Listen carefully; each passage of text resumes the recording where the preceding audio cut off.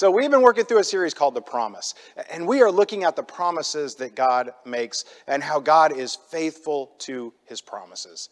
Now, we started off with hope. We moved on to peace. Last week we talked about joy, and that joy that we have as Christians because of God sending his son for our sins. And today we're going to talk about love. And I've often heard the Bible referred to as a love story, and I think that is a perfect way to describe the Bible.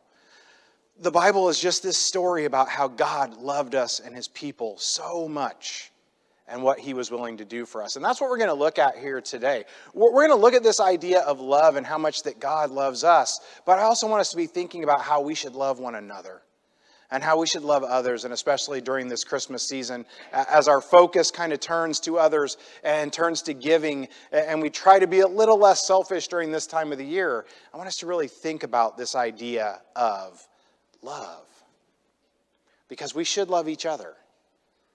And we should not only love each other, but we should love our fellow man. And that's the people that don't look like us, don't think like us, don't vote like us.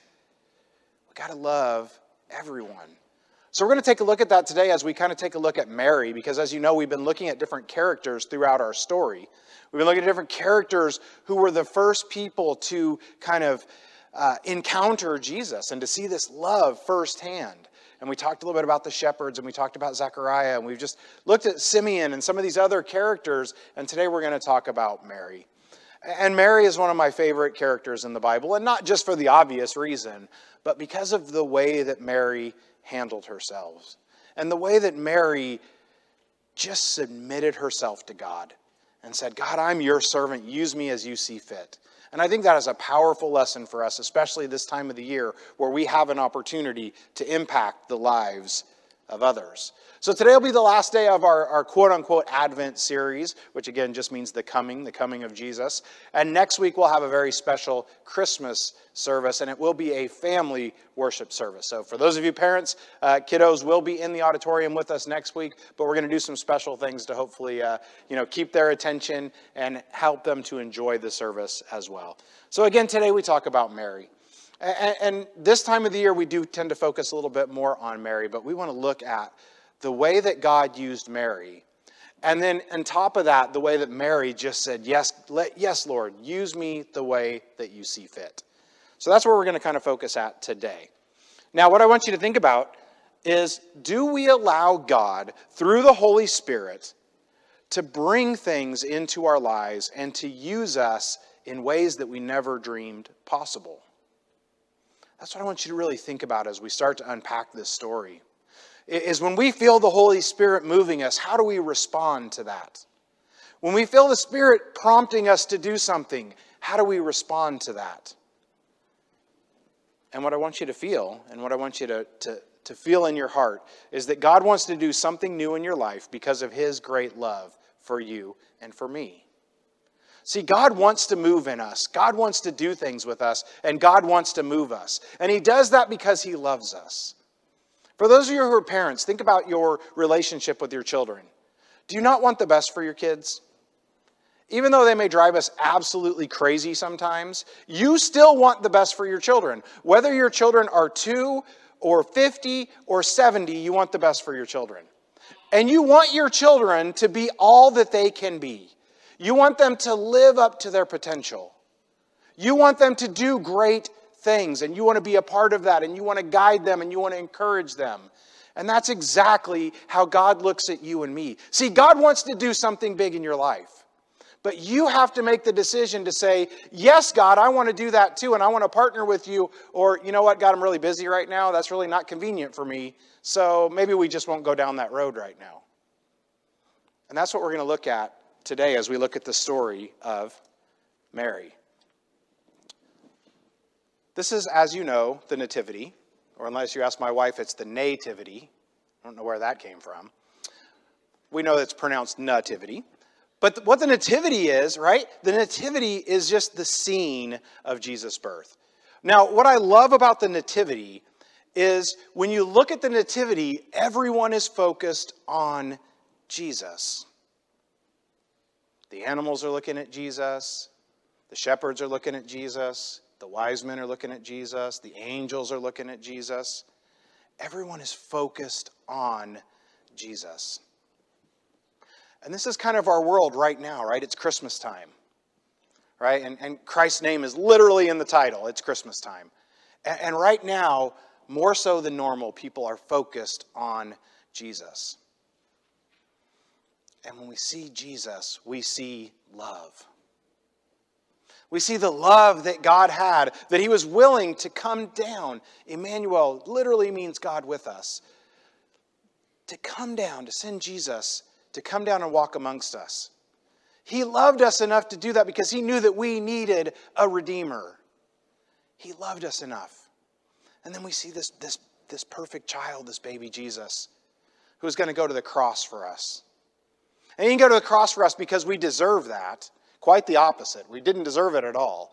But he went to the cross for us because he loved us so much. And that's what we have to remember as we look at this story.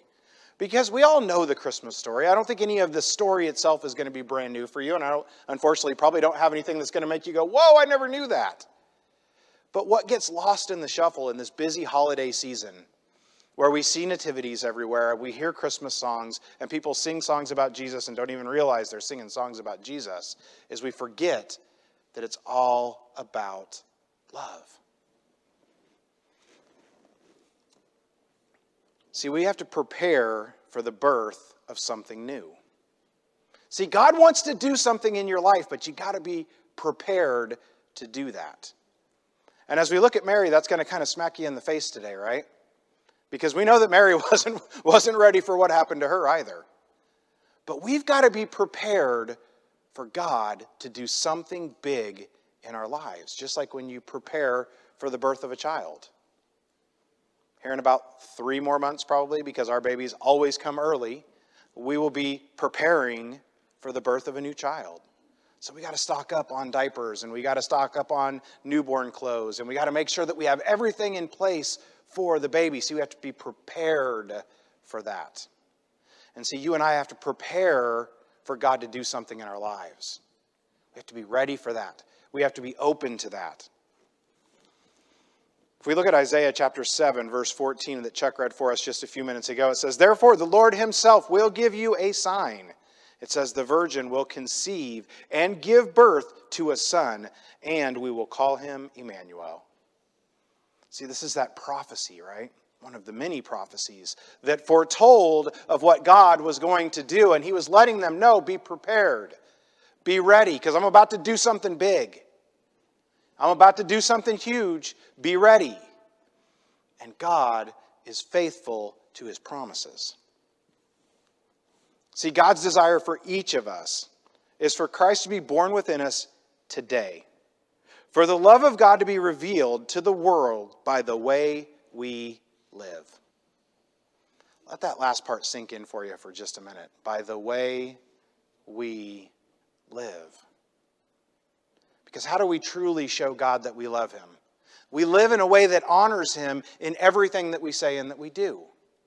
We live in such a way that is pleasing to God. And that is so much more than just coming to church on Sunday mornings. And yes, that's important, don't get me wrong. But there's so much more to it than that. Our prayer life, right? Our time that we spend in the Scripture. Our time that we spend meditating on the things that he would have us to do. The time that we spend serving. The time that we spend helping others. All of this tells a story. And does it tell that story of love that God intended it to? So we're going to talk today about this story of Mary. And about her encounter with the angel and how she reacts to this. So if you would, turn with me to Luke chapter 1. We're going to start in verse 26. Again, Luke chapter 1, verse 26. It says, "In the 6th month of Elizabeth's pregnancy, God sent the angel Gabriel to Nazareth, a town in Galilee. It says, to a virgin pledged to be married to a man named Joseph, a descendant of David. The virgin's name was Mary." So we're kind of setting the scene, right? They're giving you a little background information about Mary. Mary was a virgin, and we're not going to go too deep into exactly what that means, but I think most of you know what that means. And she's pledged to be engaged. So Mary's not married at this point, but she's engaged. She's got a plan for her life. She's about to start her new life with her new husband. And then the angel comes and turns all of that upside down. It says, the angel went to her and said, "Greetings, you who are highly favored. The Lord is with you." Wow, what a greeting that is. Not only did a messenger come to see Mary, but the first thing the messenger says to her is, "Greetings, you who are highly favored. The Lord is with you." Think about that for just a moment. Think about if God sent a messenger to speak to you and that's the first thing they said. It'd probably put you back on your heels a little bit, right? Probably that'd be a little bit of a wake-up call for you. Whoa, wait. What just happened here? But again, we're setting the scene. Mary was highly favored with the Lord. And the Lord was with her. And that's the first thing that the angel says. It says, Mary was greatly troubled at his words and wondered what kind of greeting this might be. We talked about this a couple weeks ago. But remember, when these messengers appeared, right? What do we always read? They were scared, they were frightened, they were troubled. Much like we would probably be today if God sent a messenger who just appeared in front of you. It says, but the angel said to her, "Do not be afraid, Mary. You have found favor with God." So he's reassuring her. Don't be afraid. I'm here because you've been doing something right. See, we just talked about being prepared for God to do something big in our lives, and Mary was prepared. She had obviously been living right. She had been doing the right things. She'd been on the right path, or God would not have chosen to use her and responded to her in this way. It says, "You will conceive and give birth to a son, and you are to call him Jesus." It says, "He will be great and will be called the Son of the Most High. The Lord God will give him the throne of his father David. And he will reign over Jacob's descendants forever. His kingdom will never end." See, God wants to do something big. He wants to change the world. But we have to choose how we will respond to him. We have to make a decision. Mary had just had her world turned upside down. Completely. I always say, if you want to hear God laugh, tell him your plans. Right? Because Mary had a plan. She was going to get engaged to this nice Jewish boy, and they were going to live happily ever after. And then God came along and said, "Wait just a minute, I got something else in mind." He said, "Watch this. Watch what I'm about to do in your life." See, when God shows up, our lives get disrupted. When God shows up, he can disrupt our lives. Have you ever had that happen? Have you ever been at a point in your life where you just thought you had a plan and you thought things were going to go a certain direction? And all of a sudden, boom, something happens. You thought you were on the path to getting your promotion at work, and all of a sudden what happens? Somebody else gets it. You thought you'd finally met the one, the perfect man or woman that you were going to spend the rest of your lives with, and what happened? That relationship came to an end. See, sometimes God disrupts our lives because he's got a bigger purpose for us. And maybe some of you, like me, can look back at your past relationships and go, there's a reason that that relationship didn't work out, because I wouldn't be where I am today. There's a reason that that job didn't work out, because I wouldn't have the job that I have now. See, sometimes God just disrupts what we're trying to do. And that's exactly what he did to Mary. Think about the implications for Mary for just a second. This wasn't just inconvenient, this was life-changing. Imagine how she would have been viewed by the people in her town. Imagine how she would have been viewed by her family. Imagine what Joseph was thinking. And we're not going to spend a lot of time on Joseph today, because this story is about Mary. But think for just a second how he would have been feeling. Because he knew, right, that they hadn't done anything together. And now Mary's going to be pregnant. Imagine how he must have felt. And imagine all of the things going through Mary's head. Nobody's going to believe this. Right? Immaculate conception. Let's think about that for a second. Who's going to believe that? Who's going to go to their parents and say, so I'm pregnant, but I actually didn't do anything. It's actually God's baby. Think about that for just a second. How ridiculous does that sound? This is all going through Mary's head. I can't even imagine what she must have been feeling during this time, other than complete and utter freak out. I just don't know. God disrupted her plan. He completely turned her world upside down. Think about a time in your life where you've had a disruption like that. I had a major disruption like that where God had a different plan for my life. And some of you know this story, so I'll keep it short.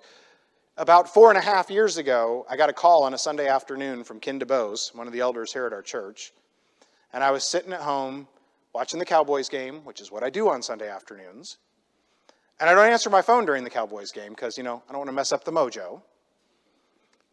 So he called me, and I didn't answer. And he called Lizzie, and she didn't answer. And then he sent me an email and said, call me.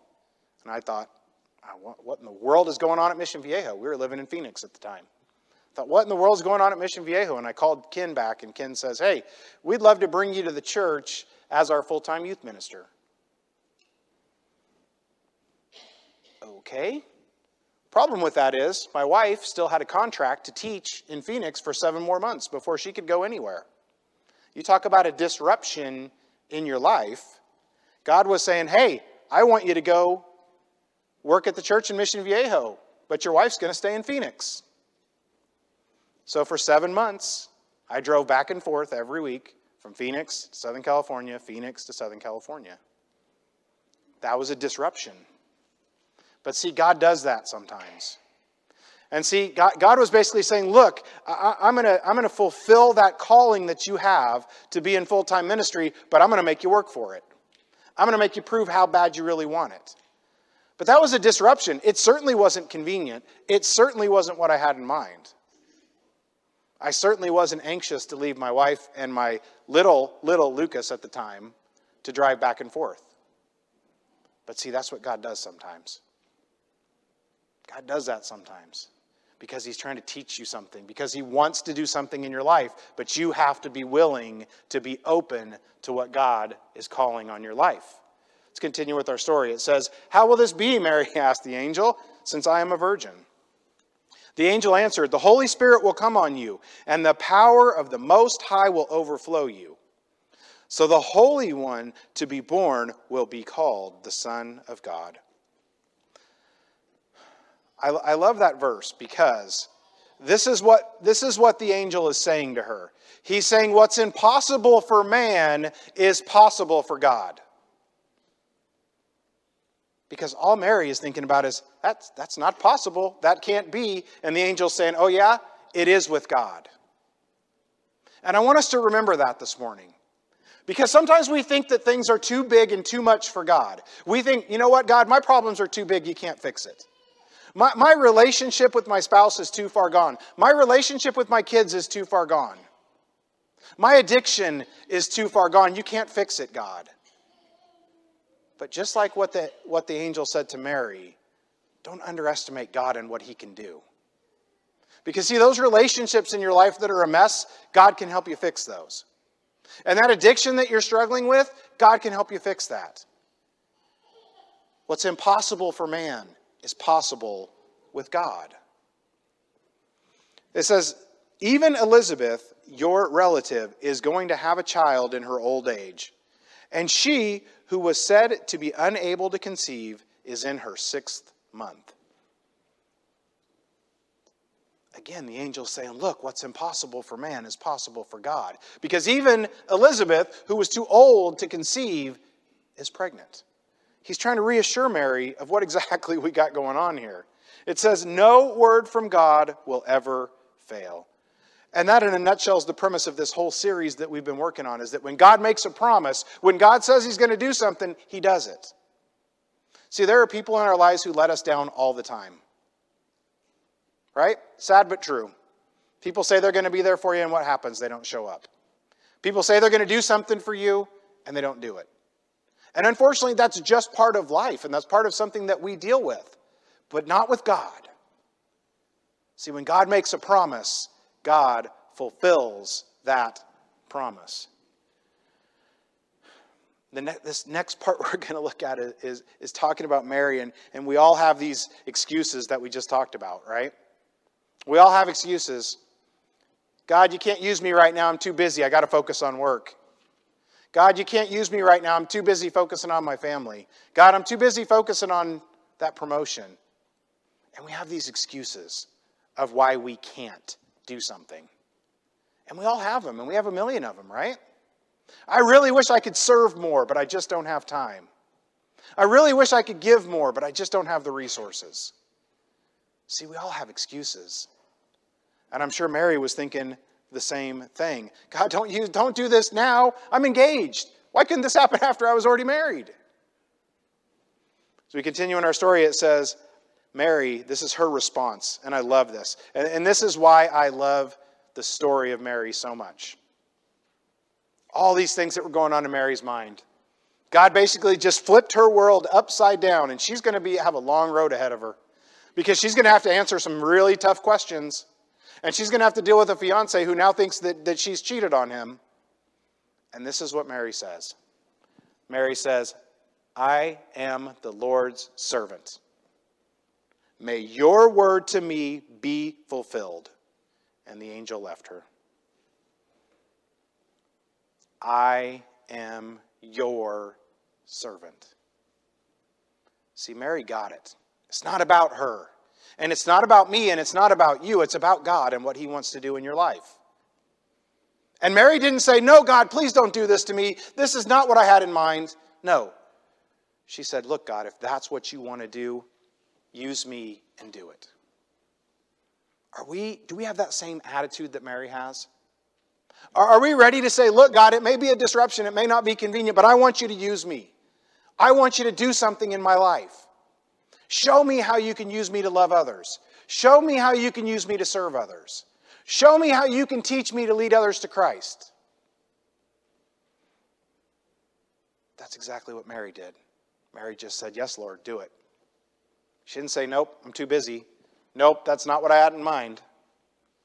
See, when we submit to God, his promise can be fulfilled in and through us.